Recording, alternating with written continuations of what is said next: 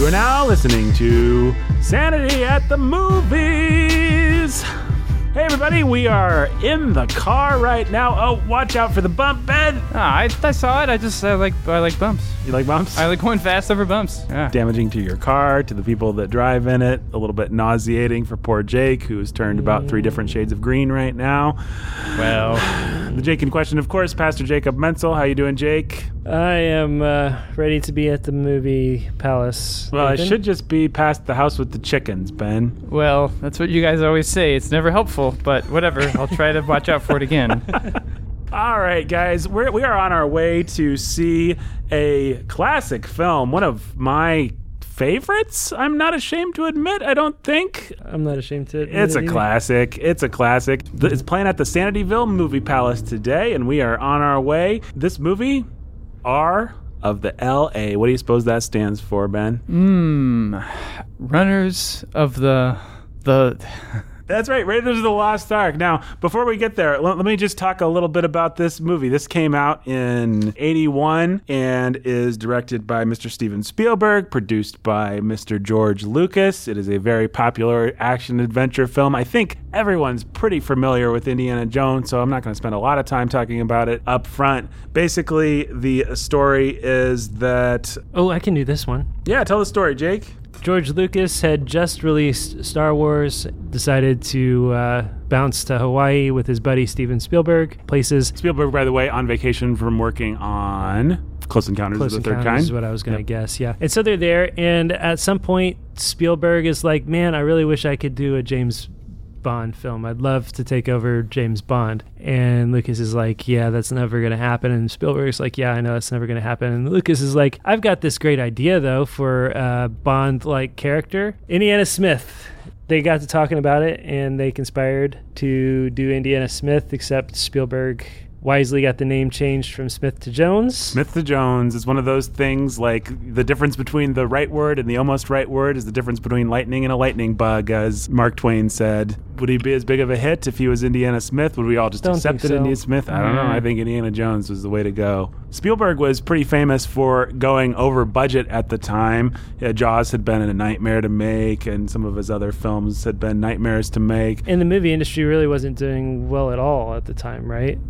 Well, this was right at the time that Star Wars was hitting, so the blockbuster revolution was about to... Star Wars changed the game. About to change the game, change the industry, take us out of the auteur sort of personal vision, gritty 70s and into the big blockbuster 80s that we all grew up with and know and love. So Spielberg was kind of known for going over budget, for going over schedule, and he had to promise to do the movie for pretty cheap and to do the movie pretty fast. And Spielberg has always said that was good for the movie, and he's never gone over budget or under schedule or over schedule since. He's known for being a very efficient, economical director. That's like his thing now. He cranks out these movies even though he's in his 70s because he's got A, a great team, and B, he's just very, very efficient. But this was the movie that he learned to be efficient on, and he just said, we're not going to do 14 takes. This is a pulp adventure movie. It's better if we do 2 takes. And there's certain things that may have been cleaned up for the Blu-rays, but if you watch the movies in their original form, you can see the strings in some places. You can see the one that I always like. There's 2 that are really noticeable. When he falls into the Well of Souls, there's obviously a pane of glass. The lightning strikes and you can see the glass between him and the big cobra. And then when the really funny one is when they're getting out of the Well of Souls, he pushes the brick or whatever out of the pyramid and it falls and you can see the shadow. You can see it just bouncing,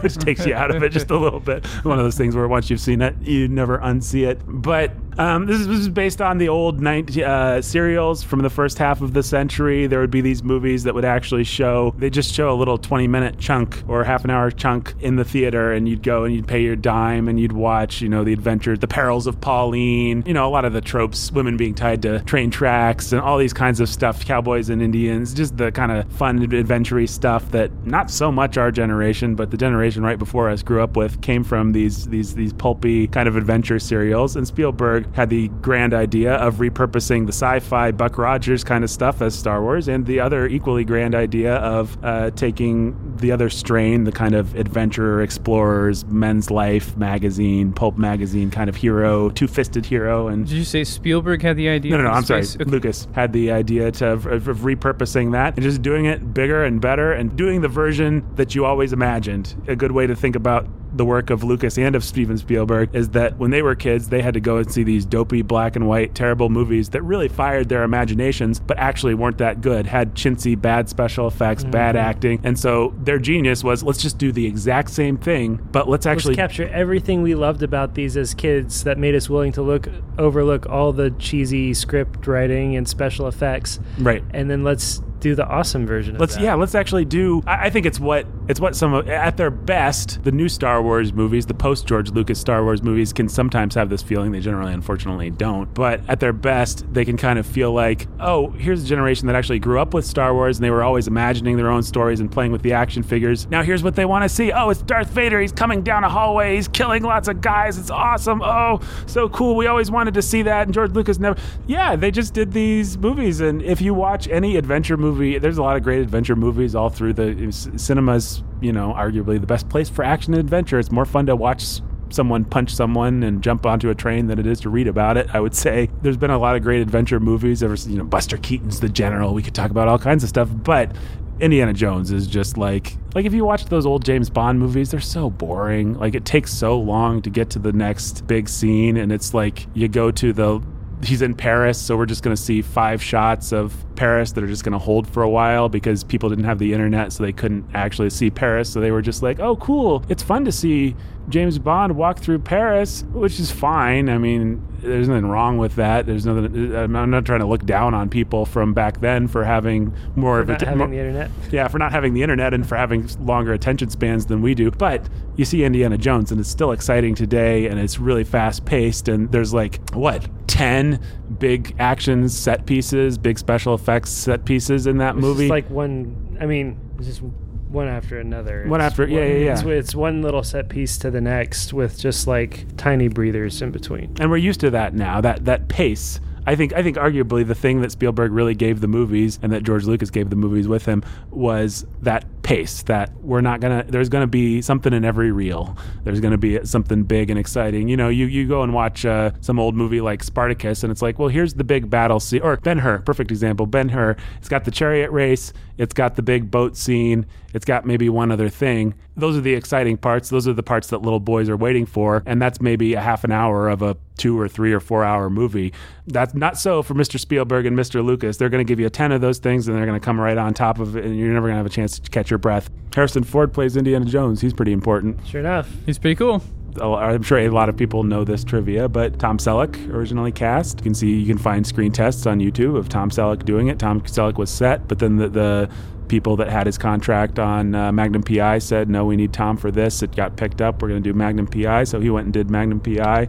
They got Harrison Ford to play Indiana Jones, and the rest. Do you guys think Tom Selleck would have been a good Indiana Jones? I could see it. It's interesting to think of. I can see him being an interesting Indiana Jones. I can't quite see him being. I don't know. Maybe things just be turn different. Around. Yeah, it would be different. Maybe we are looking at Tom Selleck today the way that we look at Harrison Ford. And Harrison Ford's this nobody that played Han Solo one time, kind of like Mark Hamill. Yeah. No offense, Mark Hamill. I know you're great and did lots of great voice work and blah, blah, blah.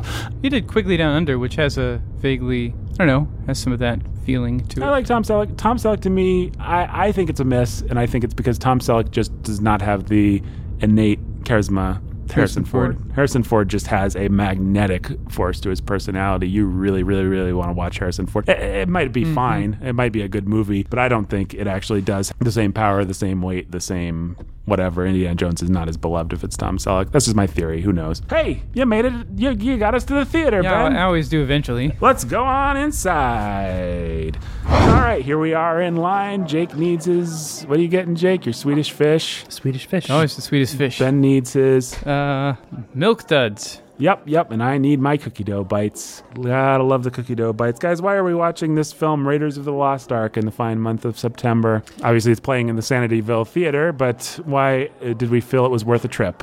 September is for Spielberg. Mm-hmm. And so we picked a Spielberg classic because it's fun. And I don't really... And our listeners who don't have access to the Sanityville Movie Palace, for those fine folks, it's available on Prime right now for free. Mm-hmm. Mm-hmm. I mean, if you want to make an argument for its importance, I don't think we have to. I think sometimes on Sanity, Sound of Sanity, we can just go watch a movie because it's fun to talk about. But if you want to say it's important, I think it's very important. You don't have Marvel without it. You don't have most of the movies we talk about without Raiders of the Lost Ark. This is a vastly influential film, just in the terms of setting the standard for what action cinema, for what the pacing of modern movies, for what a blockbuster actually looks like. This is the movie, I think even more than Star Wars, that really, really, really just did it. Like, this is every action movie, every adventure movie. And every action movie that you hate from the 90s and early 2000s owes its existence to this film. Yeah. As much as the ones that you love today that you love. The destruction of the industry. You watch Lord of the Rings and you don't like it because it's just action and it doesn't actually capture what was special about Tolkien. Guess whose fault it is? Peter Jackson's, yes, but who is he ripping off actually? Steven Spielberg. Mm-hmm. Yep. This set the template for what a big money-making movie is supposed to do, and people are still following it to this day, sometimes very effectively, sometimes not so much. Effectively, see the Mission Impossible series. Yeah. Mm-hmm. Okay, cool. We're up in line.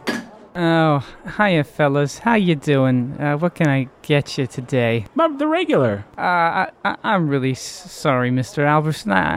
My memory's going a little fuzzy on me. I didn't sleep a whole lot last night. What's your regular thing? Cookie dough bites. I get that. We come here like every week. Of course. A cookie dough bites. Here you go. Sure. Is everything okay? Here you go. Oh, yeah, everything's just fine. It's just fine, Mr. Albertson. It's a beautiful day outside. Indiana Jones is playing inside. What could be wrong with the world? I just didn't sleep that great, that's all. Thanks for the cookie dough bites. You guys enjoy your movie. All right, guys, well, we're going to go watch the movie. We'll be back in a little bit. I'm sure there'll be a nice interstitial segment for people to listen to while we do that. Not sure exactly what's coming up, but let's go see the movie. Hey, guys? Yeah, all right. All right, we'll be right back after this. Hello, everybody, and welcome to the Popcorn Coalition, coming to you from the First Church of Sanityville. I'm Pastor Kevin. And I'm Pastor Evan. And I'm Pastor Stu. And today we're talking about probably the best movie ever to feature Nazis, although I still haven't seen the new Netflix documentary on Trump. Oh, Kevin, can I interrupt you right there to say Nazis? So very evil. Thank you, Evan. It needed to be said. It needed to be said. But this movie is not just about Nazis. It's about monkey Nazis. And not just about monkey Nazis, but other elements as well. Such as redemptive sacrifice. That's right, Pastor Evan. But now that you've mentioned the redemptive sacrifice, people will know which movie we're talking about. Allow me to say that Indiana Jones is the living manifestation of redemptive sacrifice in cinema. He's right up there with Chris Pratt from Jurassic World, Fallen Kingdom. Isn't all the world, Jurassic or otherwise, a fallen kingdom? So true, Pastor Evan. But Professor Indiana Jones, he gives and gives and gives some more. He constantly risks his life, fights snakes, and rescues the woman he loves. Fight the snake, rescue the woman. Fight the snake, rescue the woman. It's like the whole story of redemption in a nutshell. Fight the snake, rescue the woman. Such an original way to state the story of redemption. Fight the snake, rescue the woman. Yes, I can see myself using that metaphor again and again and again. Fight the snake, rescue the woman. No one will ever get tired of that. And let's just talk about the dog in the movie and the adorable hat he wore. Dog? Evan, what movie did you watch? Well, Indiana Bones and Raiders of the Lost Ark. Pastor Evan, the movie you were supposed to watch was Indiana Jones and the Raiders of the Lost Ark. Oh, I must have misread your memo, Pastor Kevin. But in my defense, Indiana Bones is a wonderful film in its own right. It's only 5 minutes long. And the little dog on the fedora is simply adorable. Or should I say, fedorable. Pastor Evan, I fear that you have unwittingly replaced the golden idol of great adventure movies with a bag of sand. And the temple of cinema is crashing down around your ears. But there's still hope, Evan. Hope and redemption, because you live in community with us. That's very true, Kevin. Indiana Jones is also about the power of community. Just like Sala saves Indy from the assassin, we are here to snatch the poison date of public failure out of Pastor Evan's hands. When Sulla says bad dates, I couldn't help but think about romantic relationships and how a bad date can be poison to them.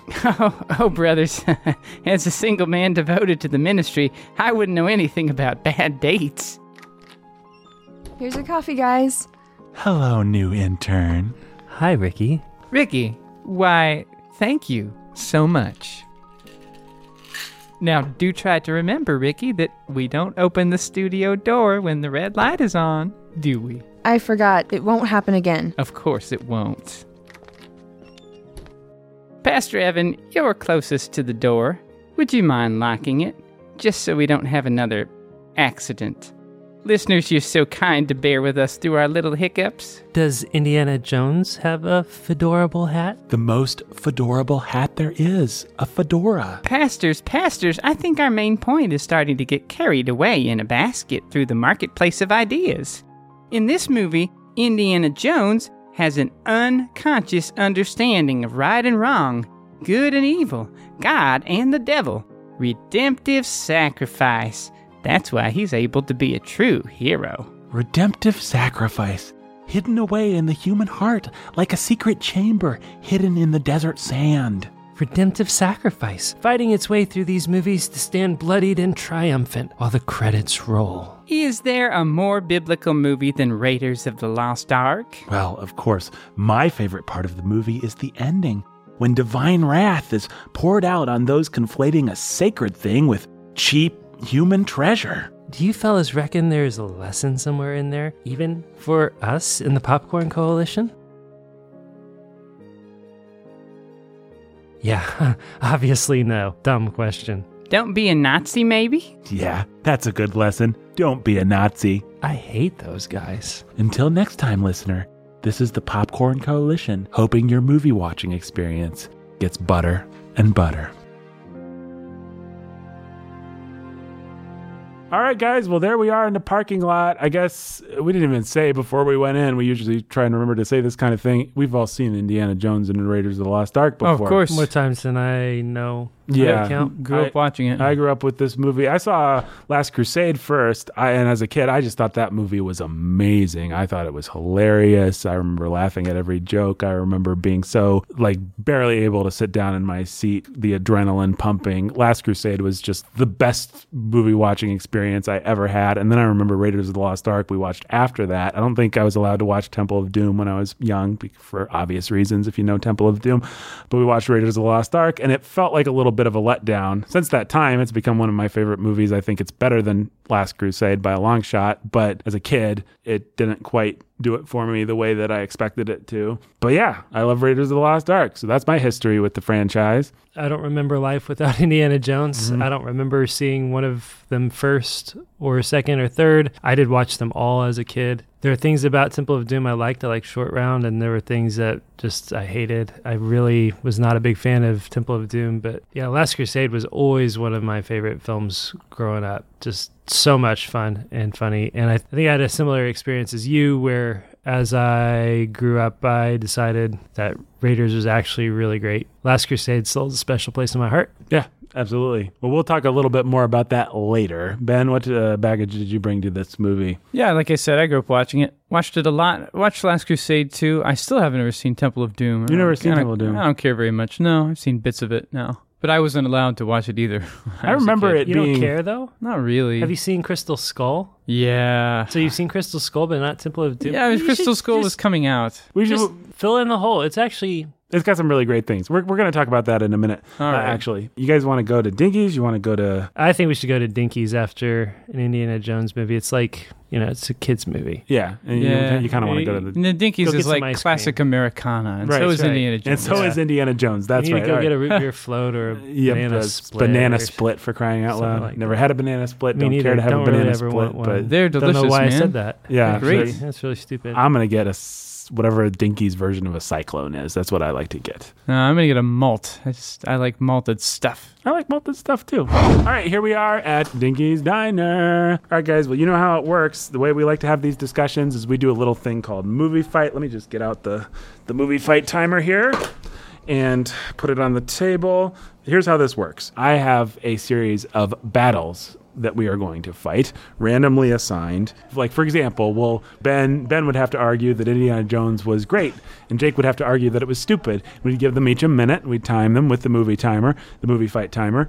Then we're done, and I make a judgment, even though I also participate in this thing, so I'm a very biased judge. But yeah, so for our first battle, we're going to do Indiana Jones is a good hero versus Indiana Jones is a lousy hero. All right. Then I'm going to have you argue that Indiana Jones is a good hero. Jake, I'm going to have you argue that Indiana Jones is a lousy hero.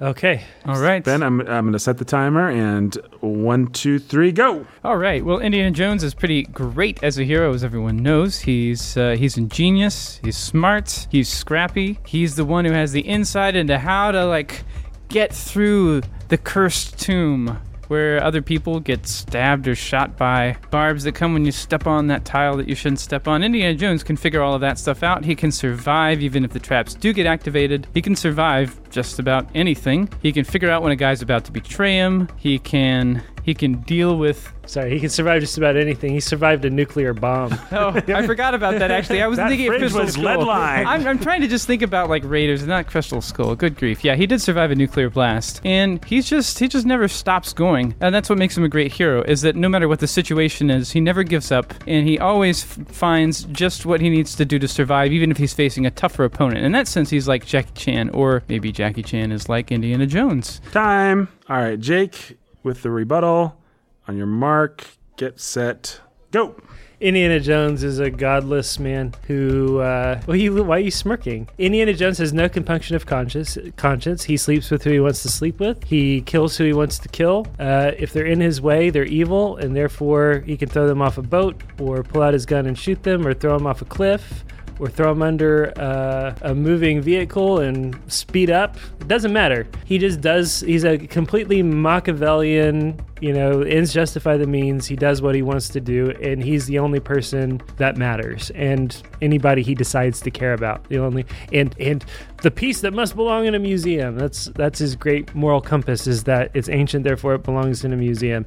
So he doesn't really have, just because he happens to be lined up against the Nazis, doesn't make him a good guy. And so Indiana Jones, not a great guy. Time.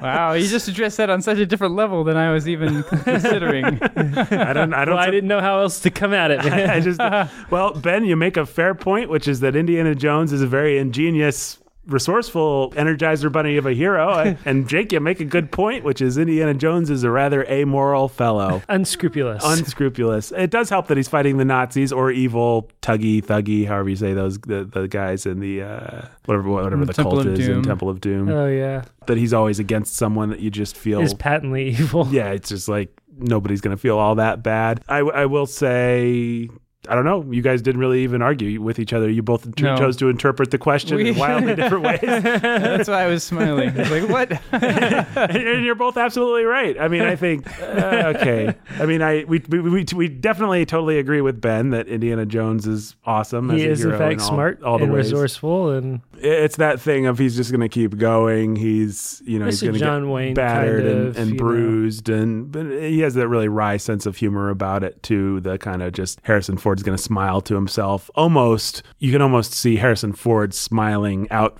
almost, not quite, but almost meta kind of a way, always commenting with his facial expressions on Indiana Jones and how unlikely these circumstances are and how ridiculous it all is and how, oh, here I go again kind of thing, which is very charming, which is one of the things that Tom Selleck, I don't think, would have brought to the part. Yeah. So in that sense, totally agree with Ben. Now, as to the question of whether Indiana Jones is in fact an actual hero by biblical standards. Well, I realized that I had no chance if I was going to argue. It was a dumb question if I was going to engage in it on the level of Ben, action which hero, was does the movie think that he's a good action hero? Well, sheesh, he... Well, and did we as little boys? Yeah, of course. I mean, he's awesome. Yeah, the music says he's a super awesome hero, and the action says he's an awesome hero, and the fact that he wins says he's an awesome hero, and that he's able to solve all this. There's no way I could even score a point against that. Like, what am I supposed to say? No, he's a terrible hero because he always... Well, so what do we think about the point that you were making, though? Do you agree with yourself? Do you agree with Jake? Do I agree with Jake that Indiana Jones is, in fact, an immoral or amoral, at best, hero? Oh, to some extent, at least. I don't know. It does, like you said, it helps that he's pitched against Nazis or other evil. Yeah, even as a kid, I will say, and I was a sensitive kid about these things for some reason. I think I always kind of had, for whatever reason, a tender conscience about these sorts of things. I don't know why, in a way that I'd say most kids just don't. I often felt bad for the bad guy and felt like the hero was being too mean if the hero wasn't observing all the rules of, oh, you dropped your sword, let me let you pick that up again so we can continue our duel, kind of gentlemanly conduct stuff. But as a kid, I always thought Indiana Jones felt life did feel cheap, and it was striking to me how, I think as a kid, I processed it on the level of a fairy tale. These are the bad guys. These are the bad guys. This is the good guy. It's the good guy versus the world, and the good guy wins. Yeah, but there's always those moments where it's like you could say, hey, guy, you just need to move your head so you don't get chewed up by the propeller, but instead you're just going to end the fight. And that guy, he seems like a really nice Nazi. He just wanted to have a good fist fight. I always felt bad for that guy. He probably waits around for months until some hero tries to steal something, and then he's like, he takes off his jacket, he puts down he's like, all right, this is my job. They hired me just to be the bouncer, the Nazi bouncer of this airport, basically. Finally, it's a little action. And they needed somebody to not carry around a gun and just shoot the hero. Right. But to really punish him. Yeah. That's my job, and I don't often let somebody get that far. And he lets he punches Indiana Jones, and then he lets him stand back up. But is Indiana Jones going to play by those rules? Nope. He's going to let that guy get chewed up by a propeller. So just little things like that. I wouldn't say they bothered me exactly, but I always felt the sort of amorality or this isn't quite what a hero does of Indiana Jones. I felt similarly about James Bond. Myth of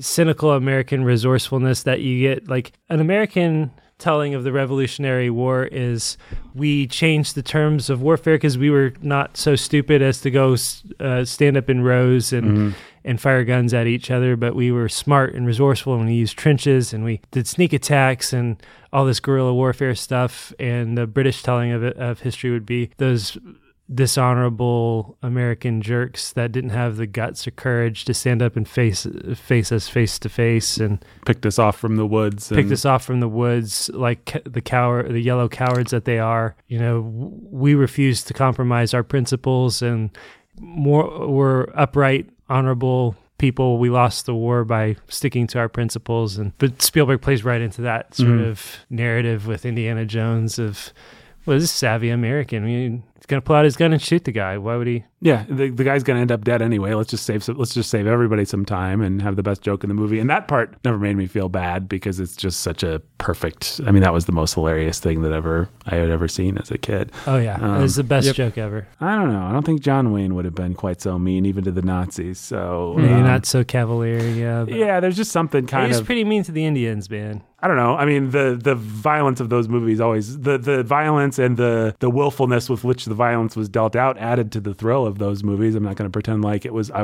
all sour grapes of it as a kid, but it was always striking to me, especially those first two, because Last Crusade is just relatively sanitized compared, and that was the one I started with. So Raiders of the Lost, even of course, once you get to Temple of Doom, that was a famous schoolyard. I hadn't actually seen it when I was a little kid, but everybody knew the guy gets his heart pulled out. Yeah. But then even Raiders of the Lost Ark is a much rougher movie than I think people. Every time I watch it, I'm just like, and you get to that bar scene and some of that stuff. It's just like, this is way more violent than you remembered. Yeah. This is from the era, of course. If people don't know, it's from the era before the PG-13 rating, so it's rated PG, and that's because they had a choice.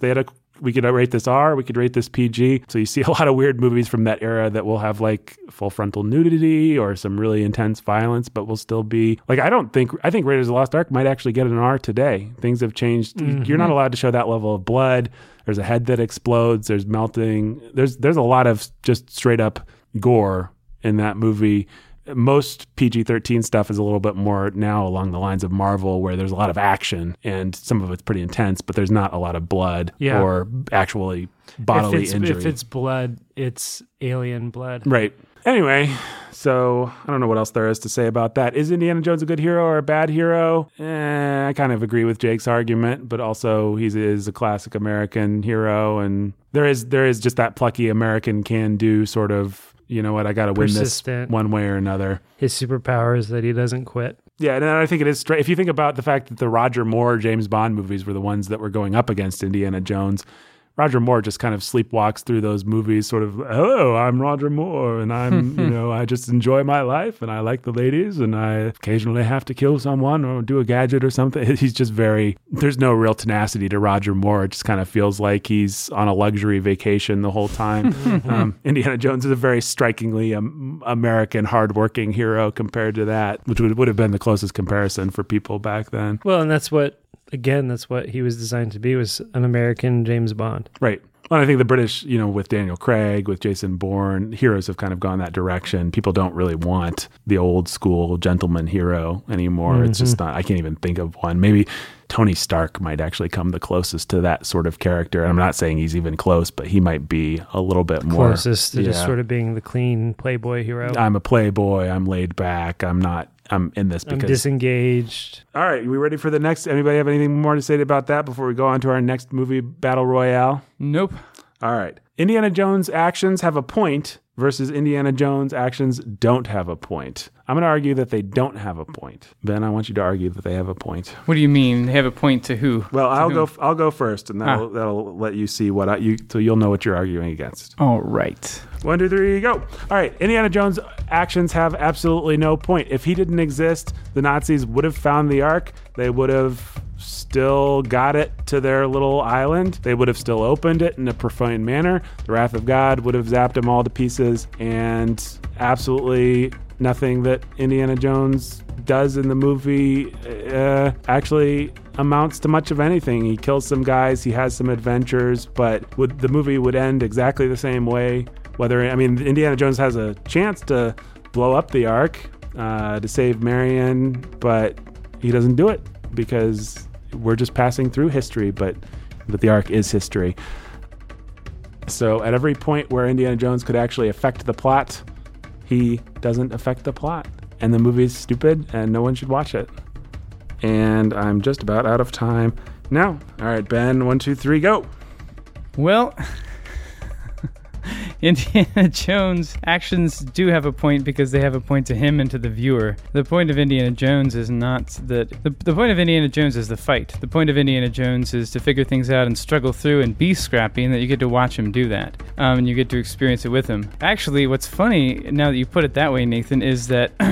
you wonder whether that Belloc or whatever would have found that secret chamber without Indiana Jones interfering and finding it for him and the Nazis unwittingly. And so in that sense, he could be said to have helped the Nazis find the Ark. So maybe the movie would have ended without the Nazis even finding the Ark, or something like that. Belloc's smart. They would have gotten the medallion and had the missing piece of information. Really? You think so? Wait, I'm turning off the timer so we can just have this discussion. Indiana, they because there. they go. The reason that they are digging in the wrong place is because they've made a mold off of the Nazi torture guy's hand, and they only have one half of it. If Indiana Jones isn't in the picture, they just go to Marion's bar, they kill Marion or capture her or whatever. They have the full medallion. Yeah, they right. have every bit of information they need. They make the right length of staff. They dig in the right place. They find the Ark. Right. He's right in terms of the Ark. Yeah. Yep, Indiana Jones is just completely neutral. Everything he does is entirely impotent. Nothing he does matters in terms of the big plot. If the plot is about, are the Nazis going to get the Ark and change the course of history, is entirely moot. He has nothing to do with any of it. He's just running around getting beat up while all of that plays out the way it was always going to play out, and throwing a couple wrenches in. That's the argument. Yeah. And but what you said is, I said it matters to us. It matters to his journey matters to us. Basically, what I think you're saying is the movie's not about that. Who cares? Yeah, what a basically. dumb argument, nerd. Which this is a real argument I was representing. I don't know who. It is a real argument. People on the the internet like to say this. People on the internet who think that they have, because they've had a thought about the plot of the movie for once. Yeah, that they've discern something, and and therefore they've decided that it's stupid and they're too clever by half. And these people are devoid of all joy or happiness. In anybody their that thinks that Spielberg or Lawrence Kasdan or George Lucas didn't know that wasn't part of the joke of the movie, right, is just stupid. I love one of the things that I don't like about Temple of Doom is that it ends with Indiana Jones having a big fight over a rope bridge. It's a cool fight, but it's just what I like about Indiana Jones. And actually, this is a place where I'd say maybe Last Crusade improves a little bit on the formula, and that Indiana Jones has agency, but also there's something cool and outside of Indiana Jones and supernatural happening. But the fun of Raiders of the Lost Ark is that it doesn't matter. That's actually one of the big jokes. I think it's the big joke at the end of the movie. It doesn't really matter. And what Indiana Jones couldn't do, what he fought doggedly and futilely to do in the world of the movie, God did. God defeated the Nazis. Right. Didn't need Indiana Jones. Didn't need Indiana Jones to go get beaten up. God did it. Yeah. And that's hilarious. And it's a funny joke. It's kind of resonant, actually. I mean, I don't want to make too much of this. I don't want to be the Popcorn Coalition here, act like the movie has some big thing. But you have to think about it. What Spielberg or what Roger Ebert said in his Great Movies reassessment of the movie is he just said, everybody talks about this movie as a pulp adventure and stuff. What they don't talk about is Spielberg as a Jewish man, especially as a Jewish kid growing up with Holocaust survivors, being just one generation removed from the whole thing. You know, Schindler's List is his mature artistic statement about the whole thing. But what about the little kid in him? I think the boy in Spielberg made the statement about, let's just make a movie where we have a hero that blows up Nazis, and that's the whole movie. And that's another way to maybe think about the violence. And let his fight feel against the Nazis feel as futile as it did for everybody else. And then not the Christian God, but the Hebrew God, Spielberg's God, so to speak. I don't know how to talk about this in any other language than what the movie gives us to talk about it. So, which is the way that Spielberg would probably have you. Yeah. He just shows up and obliterates the Nazis. For daring mess with him, for thinking that they could mess with what was sacred. So it's a very potent Jewish fairy tale. And you could argue that you could maybe make a case. It doesn't feel this way at all, and it would never be communicated, but you could maybe make a case that there's some anger towards God being expressed in the whole thing of this is what God should have done. Right. Yeah, I don't know. But it's, one of the most powerful moments, not powerful, like it makes me cry, but just a cool, ooh, man, the mystical power kind of moments in the movie is when the swastika burns off of the crate that the Ark is with the little held in. Scurrying, it's just like, you just kind of get a little chill, like, oh, they're messing with something bigger than they are and something more ancient that is not scared of the Nazis. Is not to be trifled with. Yeah, exactly. Well, that actually brings us to our next category of fight. We might as well just get into it here. To solve the last one, Ben's absolutely right. The movie's about, is Indiana Jones going to survive in any given moment? It's a fun adventure movie. And is he going to save the woman he loves? Nerds can take a long walk in the sticks. Is the movie a good depiction of divine power or a bad depiction of divine power? I'm going to have us argue this. Jake, I'm going to have you argue that it's a good depiction. A good depiction. Of divine power. All right. I will argue that it's a bad depiction of divine power. I will have you go first. Okay. because I can. All right. On your mark, get set, go. What's cool about the movie in its depiction of divine power is that it does something that few movies are willing to do, which is display the wrath of God against evil in a way that is scary, in a way that's frightening, in a way that feels unhinged, untamable, outside of man's ability to control or manipulate. The only thing Indiana Jones can do is say, Marion, close your eyes and do the most respectful thing he possibly can and hope that God has mercy on him. Meanwhile, the wrath of God is poured out on the wicked Nazis, and what's cool about how it's done is that it discriminates between them. It's not just like they're all struck dead. It's not just like, no, all the B Nazis who are just guys in boots, they just get obliterated. But then we have the special torture Nazi gets his face melted off horrifically, and somebody else's head, or Bellick's head, blows up, and because that's what fits, right? He's a proud guy, so his head explodes. The torture guy gets your way out of time, but I'm letting you continue. His face melted off, right? And so it's just sort of like this gruesome, horrific, don't you dare trifle with God. And the impression that it leaves on you as a kid is God, the God of the Bible, is not a God to be trifled with or messed with. And so you could argue that, since you're giving me free time, I'm going to go and try to hedge my argument as much as I can.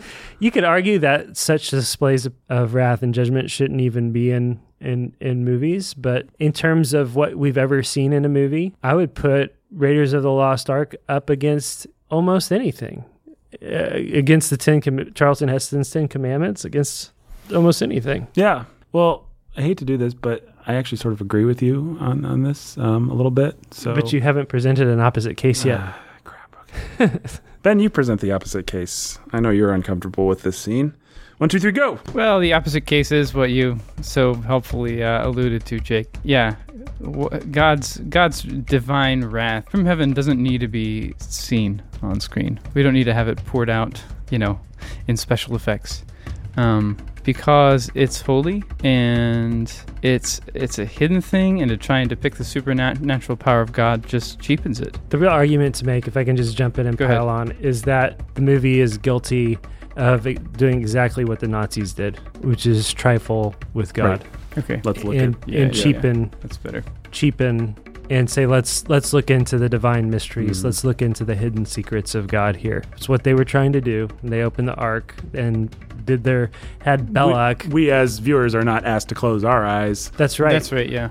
That's right. Sort of like the "Are you not entertained?" problem of Gladiator. Right. Well, we are kind of entertained, actually. That's why we're watching this movie. Which is the whole point. Right. And so I'm going to use my imagination to open up for you the mysteries of God in such a way that is a little terrifying and shows you that you should not look into the mysteries of God, but it's self-contradictory. And so I actually do agree with my argument that it is on maybe one of the best depictions of such things on film, but should such things be depicted like that on film? That's a different question. Yeah, I don't know altogether. where exactly I land. You also have the verses about not reviling angelic majesties and it's depicting angelic beings.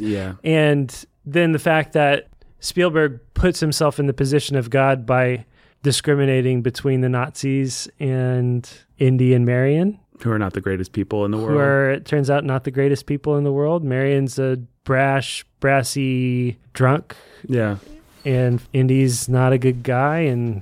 But I love the idea. I actually kind of love that, because I love the idea that no, they're not any better, but the one thing they are is reverent. The one thing they do is they close their eyes, and that's what saves them. I think that's good writing. Yeah, right. Indiana Jones, at the end of the day, I think when we were at a certain point when we were writing or working on our not to break the third wall here, but when we were writing and working on our Popcorn Coalition sketch, one of the things we were talking about sort of including was just the idea that, Spielberg, he really gets that deep down everybody's religious and everybody, and Indiana Jones, even deep down, he knows that, which is a point that people would obviously want to make. It is what he's doing is, deep down Indiana Jones, for all of his veneer of skepticism, the thing that keeps him going, and the thing that makes him say, close your eyes, is that he's a God-fearer deep down, and that's part of what makes him a good hero. Actually, I think that takes us back to our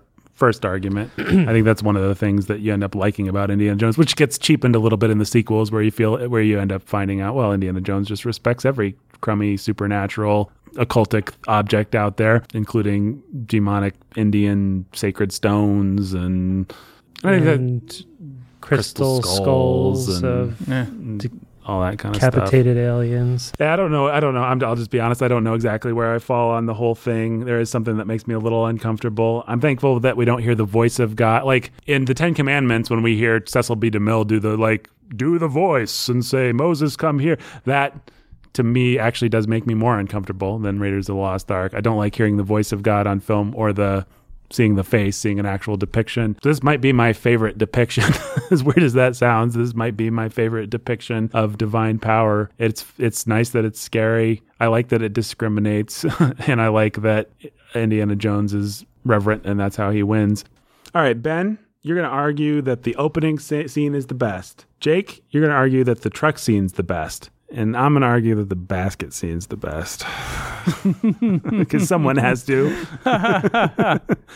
Or maybe I'll decide the bar scene's the best. I don't know. I'm going to argue for some dopey third scene. What about the airplane scene? Yeah, I'm going to argue for the airplane scene. That's a good better. idea. That is probably the best other one. So, okay, Ben. But the basket scene gets to include the swordsman. Well, do you want to argue for the basket scene? If you want to abandon the truck and the opening scene, then you can have the basket scene.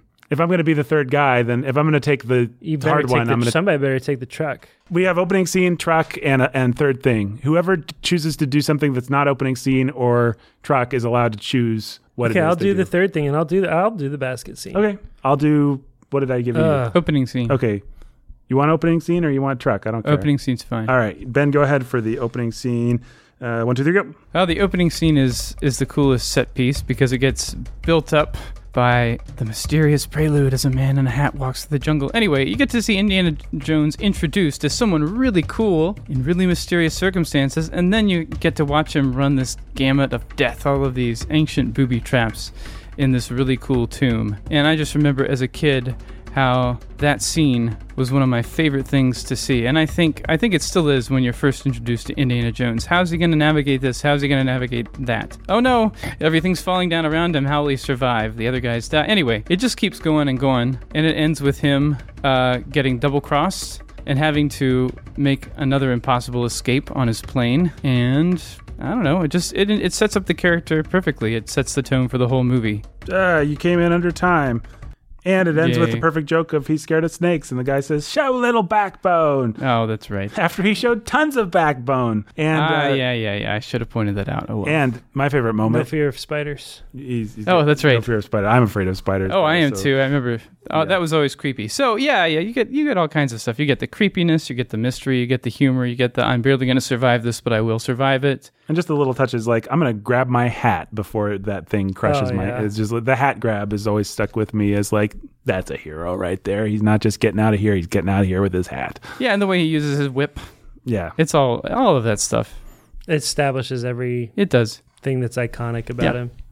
All right, well, I'm going to argue for the truck chase here. 1, 2, 3, go. The truck chase is awesome. It's just an escalating series of, what's the word? Shoot, I'm running out of time, and I don't have the vocabulary in the front of my brain here. Set up and payoff. That's what good action scene, and that's what the Bourne movies and things like that will never understand. Or even the Marvel when it's at its worst. It's just like an action scene is not a series of things, of fast-paced things that happen. It's about setup and payoff. It's about problem solving. It's about clearly establishing, here's what the Nazis are doing now. How is Indiana Jones going to respond? We as the audience have a second to register like, oh, this is a problem. How is he going to solve it? And then he solves it in a clever or ingenious way or through some daring do. And that scene is just one of the best car chases, I think, of all time, because it just is a series of, okay, there's guys on the side. Now I'm going to knock them off with the branches. Now there's guys on the front. Oh, now the guy's punching my wound. Now I'm driving these guys off the ridiculous cliff. And there's just moment after moment. And then it culminates with that great real stunt of the guy sliding under. And I think it's fun that it's obviously not Harrison Ford. I mean, it's just like special effects in a certain way. I'm giving myself more time here. Have ruined these things because it's always going to look like Harrison Ford now, which is great. It means you can stay in the movie. But there's also something really to be said for, oh, that's just some stunt man and he's crawling under a fast-moving truck right now. That's really cool. So I love all that stuff. I think it's one of the best action scenes, not just in this film, but period. Maybe the best car chase scene ever. You could argue Fury Road. You could argue Matrix Reloaded. You could argue, what else could you, what are the other great car chases? You could Motorcycle chase from Mission Impossible Fallout. Doesn't even come close. Love it. But not in the same running with the things I just mentioned. I did a good job making the case. You made a good case. It's a worthy scene. It's great. It's a good scene. It's one of the best action scenes maybe of the past 10 years. But the classic chases to my mind are the end of Road Warrior, the entire thing of Fury Road, Indiana Jones truck chase, and there was one other thing. Oh, Matrix Reloaded. Actually, not a great movie, but great car chase. Brought tears to my eyes the first time I saw it, and that's not a joke.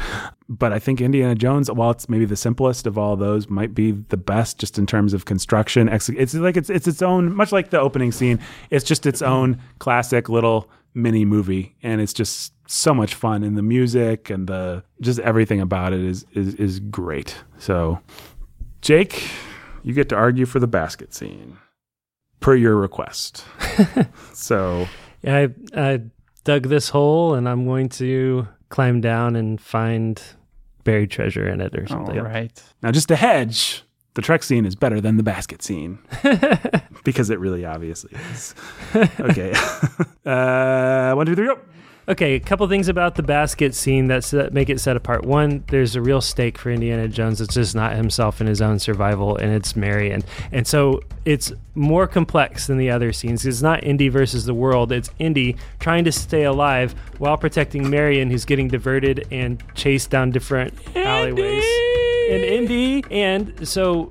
And you're in this exotic place, which is new and fun and foreign, and there's not like booby traps everywhere, but there are bad guys around every corner. So that's cool and that's fun. And it's got, as Nathan says, is essential, lots of setup and payoff. You know, they got the skillet joke, and then whoops, she's going to go into the doorway, and then you hear the gong and you see the guy fall. You got the monkey, you've got the baskets. Lots of things are happening all at once. It's a great big sort of puzzle thing, and it's scored as a comedy scene, which makes it sort of funny and exciting, and almost Three Stooges-ish.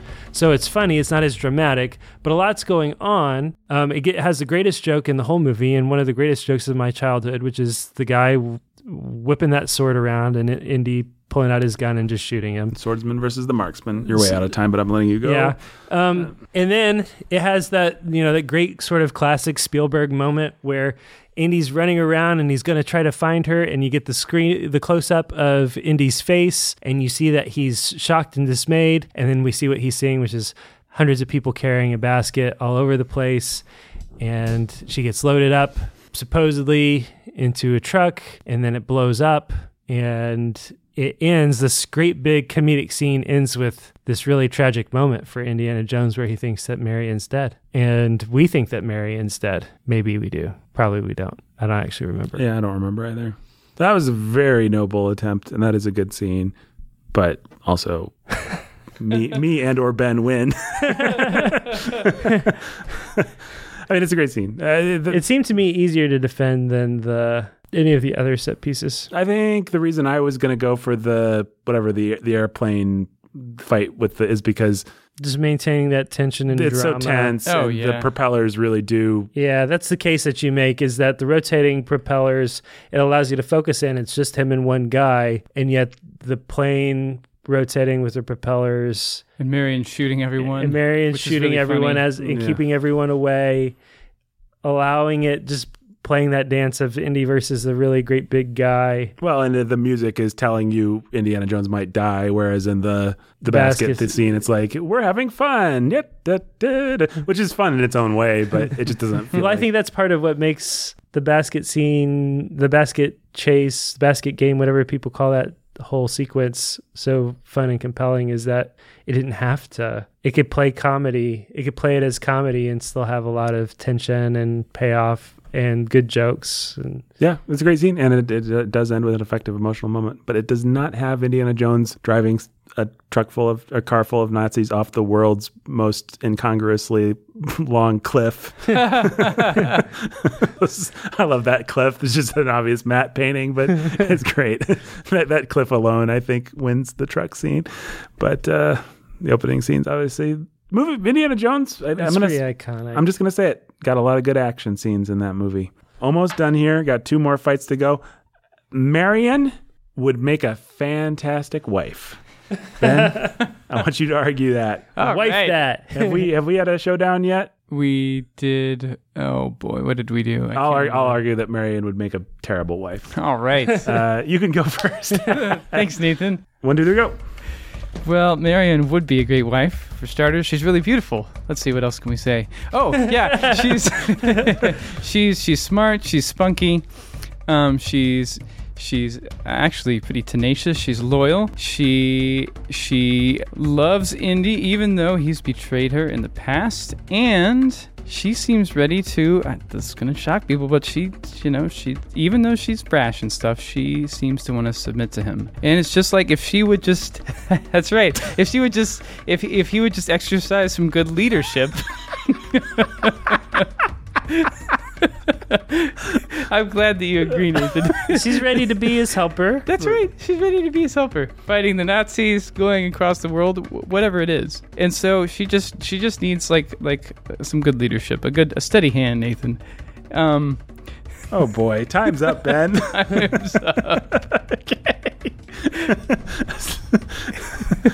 Okay, 1, 2, 3, go me. Talk about, I think the kids call it project dating. Like if I was just a great man to this woman, then she'd be great. When does she ever submit to? She's bold, she's brash, she's shrewish. She says, "I'm gonna come with you on this adventure. You can't get rid of me. I'm not gonna give you the medallion. I'm not gonna do this. I'm not gonna ever do anything that you want or that you say. I'm always gonna be mad at you for getting us into situations that you had absolutely no control. I'm going to say, get away from me," and almost run into a pit of snakes when I should probably just hang back and let you lead this situation. She learns over the course of the film. I don't even know that she's that pretty. I just think Marianne's kind of a zero. That's not true. That's an exaggeration. That's hyperbole. I don't know. She just seems like kind of a brat, and I would not think that she would make a very good wife. She was willing to let Indiana Jones deflower her earlier in their relationship, and then she's angry with him about it. And I guess that's fair, but still, the whole situation is completely messed up. She doesn't seem to have any respect for her dad. She just calls him Abner. I'm letting myself go over, even though I stopped you cold in your tracks. Man. Yeah, she doesn't seem to have any respect for anyone, least of all Indiana Jones. She definitely does want to sleep with him later on, even though they're not married, and she has every reason not to trust that he's going to be any kind of a good relationship. And so I'm just going to say, Marion Ravenwood, not good wife material. You win. Jake, your thoughts? I think Ben's giving it to me pretty easy. Yeah, well, I don't feel like defending her very much. She's my favorite if they were going to have Indiana Jones marry one of them, I guess it'd be Marion. Well, the only Elsa? other choice would be Elsa, the Nazi chick that tried to betray him, and screechy nightclub singer lady. So, yeah, it's not that hard of a choice. Not screechy nightclub singer lady. Okay. All right. Ben, I'm going to have you argue for Raiders of the Lost Ark. I'm going to argue for Temple of Doom. Jake, you're going to argue for Last Crusade. I guess we'll just go in chronological order here. Sure. That'll be easiest. I don't feel like I'm doing Ben a disservice. So is Temple of Doom going first then? No. We'll go in release order. I didn't even know that Temples of Doom was earlier. It actually is a prequel, and that's a very good point. But we will go in. I did not even know that. We will go in IRL release or chronological order. Ben, 1, 2, 3, go. Well, Raiders of the Lost Ark is clearly the best movie because it has the most iconic scenes. It sets up the hero. It does it in a more classy way than either of the sequels do. Well, I guess there's another sequel too. We're not even going to talk about in this fight. But why would we? Anyway, so we've already said all the reasons why it's great. It has all these iconic scenes. It has an iconic hero. It does things in a way that influence movies for years to come, in a way that its sequels never quite catch up to, maintaining the same pace and with the same amount of interest, doing the character the same service, giving him action scenes that are ever quite as good, or making the conflict seem as intense. I mean, he fights the Nazis again, I guess, in Last Crusade, but it feels like a warmed over Nazi fight or something. The first one is the only one that feels like, hey, these villains, there's something raw, or there's something like that matters to the filmmaker, really. That's what it feels like. Time. Do you want to say anything to finish your argument? Yeah. Nah.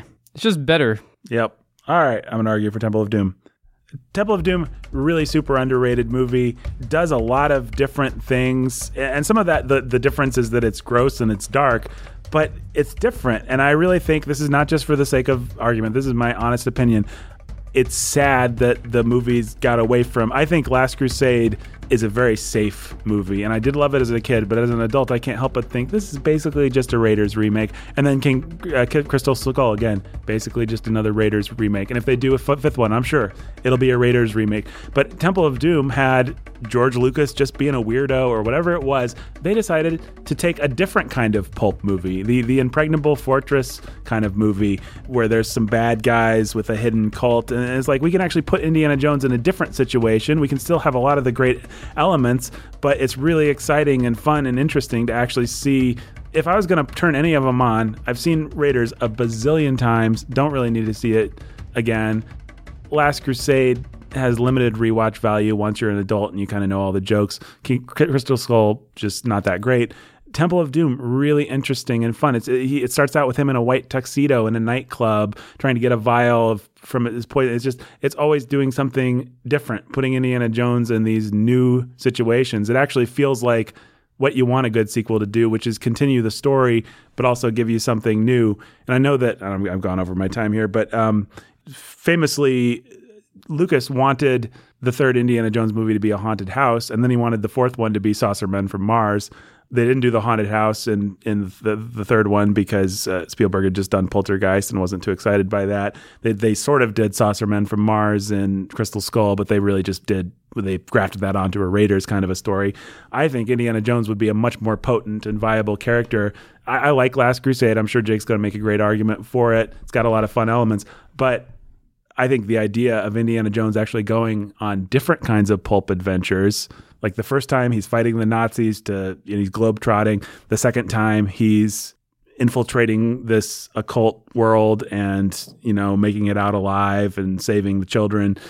The third time he's not just fighting the Nazis again, he's in a haunted house. I just think, wouldn't it be fun if the character didn't always have to just do the Raiders of the Lost Ark shtick again and again and again? So I really think Last Crusade's fine as a final movie, but it actually kind of represents them retreating back into formula in a certain way, and there's something a little sad about that. Whereas Temple of Doom may not get everything right. It's certainly no Raiders of the Lost Ark, but it's a really fun, compelling, exciting, adventurous, risky, interesting movie. All right, Jake, Last Crusade. I'm not even going to turn on the timer because who are we kidding? Last Crusade, go.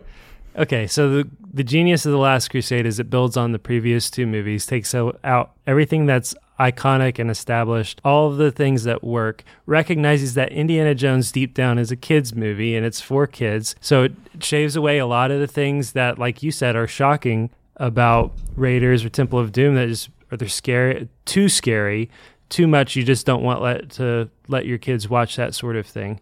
Still has an edge to it, and then tells a mature story about Indiana Jones.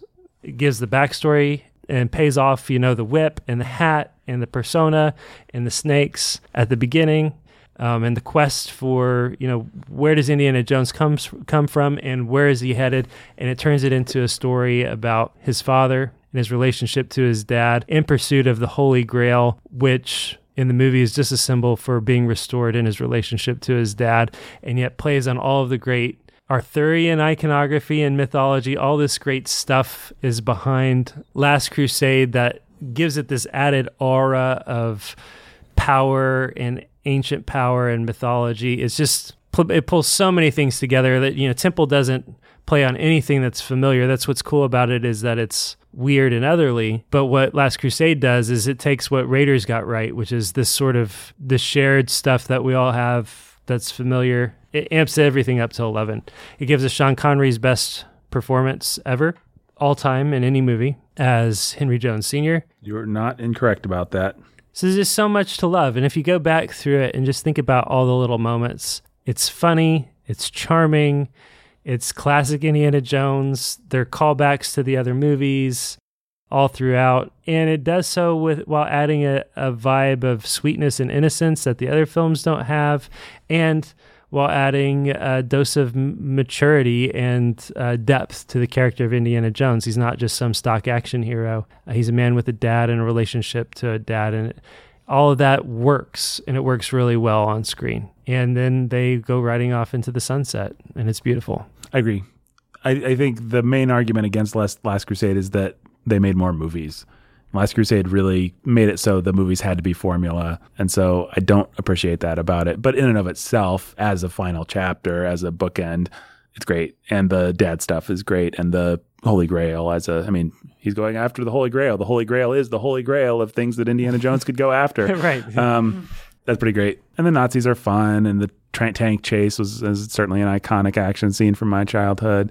Yeah, it's a great movie. Brings back I'm sure Marcus probably Brody and Salah and and does a successful job of making Marcus into a buffoon. I say non-sarcastically. It's fun to see that. I bet a lot of our listeners have nostalgia for that movie and will probably agree with your arguments and disagree with my arguments for Temple of Doom. I do stand by them, though. I do think Temple of Doom is really, really an interesting movie and worth people going back. And it's got like that mine car scene is great. And, yeah, the mine car scene is awesome. And just seeing Indiana Jones go up against some truly awful, horrible villains is kind of, I mean, not that the Nazis are exactly slouches in the villain department, but it's just fun to see him do something different. It is actually the one that I find myself going back to these days the most, just because I didn't watch it. I didn't wear it out as a kid, I think. Right. And it's just fun to see young Harrison Ford doing something that I'm not quite as familiar with as the old friends that are Raiders and Crusade. Got all those beats memorized. Yeah, exactly. But it is, if people are actually watching this movie for advice on what to watch, Temple of Doom, of course, very famously gross and dark and not for kids. Although maybe for, a certain kind of older kid that, I don't know. I certainly enjoyed it when I was at a certain age, but we don't have to get into that. All right, guys. Winner. Oh, winner. Raiders. Kingdom of the Crystal Skull, of course. Yeah. Yeah. Oh, yeah. Come on. Sword fighting on a giant wheel, swinging with the monkeys. Yep. Giant ants. And the Crystal Skull, if there's one piece That's of right. occult iconography that we all love and are aware of and grew up hearing about, it's the Crystal Skulls. Oh, yeah. All right, guys, we need to be done. Should people watch Raiders of the Lost Ark? It's pretty fun. It is. Yep. Yep. If you saw it as a kid, I will say it's more violent than you remember. Yeah. It is. If you're going back to it as an adult, or it's something that you're thinking about showing your kids, I'm not going to tell you whether you should or should not do that, but just know it will inevitably end up being more violent than you remember it being. True. And having a little bit more sexual innuendo than you probably remember. Also true. All right, guys. Well, as always, Sound of Sanity, engineered by Ben, produced by me, executive produced me and Jake. Rate us, review us on iTunes. It really helps us out. It's a nice free way to help us make this podcast and make it great and get the word out there. Share it with your friends, all that stuff. And until next time. I have a bad feeling about this. Until next time. Get off my podcast. Till next time. I thought they smelled bad on the outside. Until next time. Yeah, I'll bet you do. Until next time. I know. Until next time. Great shot, kid. That's 1 in a million. Until next time. Hokey religions and ancient weapons are no match for a good blaster at your side, kid. Until next time. What we've got here is a Hollywood homicide. That's not even a line from the movie, Ben. Oh, I figured it would have been. And until next time. Never tell me the odds. Until next time. Look at this mosquito coast. That's not a line from the movie. Until next time. Fortune and glory, kid. Fortune and glory. Wrong Indiana Jones movie, Jake. Until next time. It's like I always say, Blade Runner 2049. No, that can't be a line from the movie. Until next time. It's not the years, honey. It's the mileage. Okay.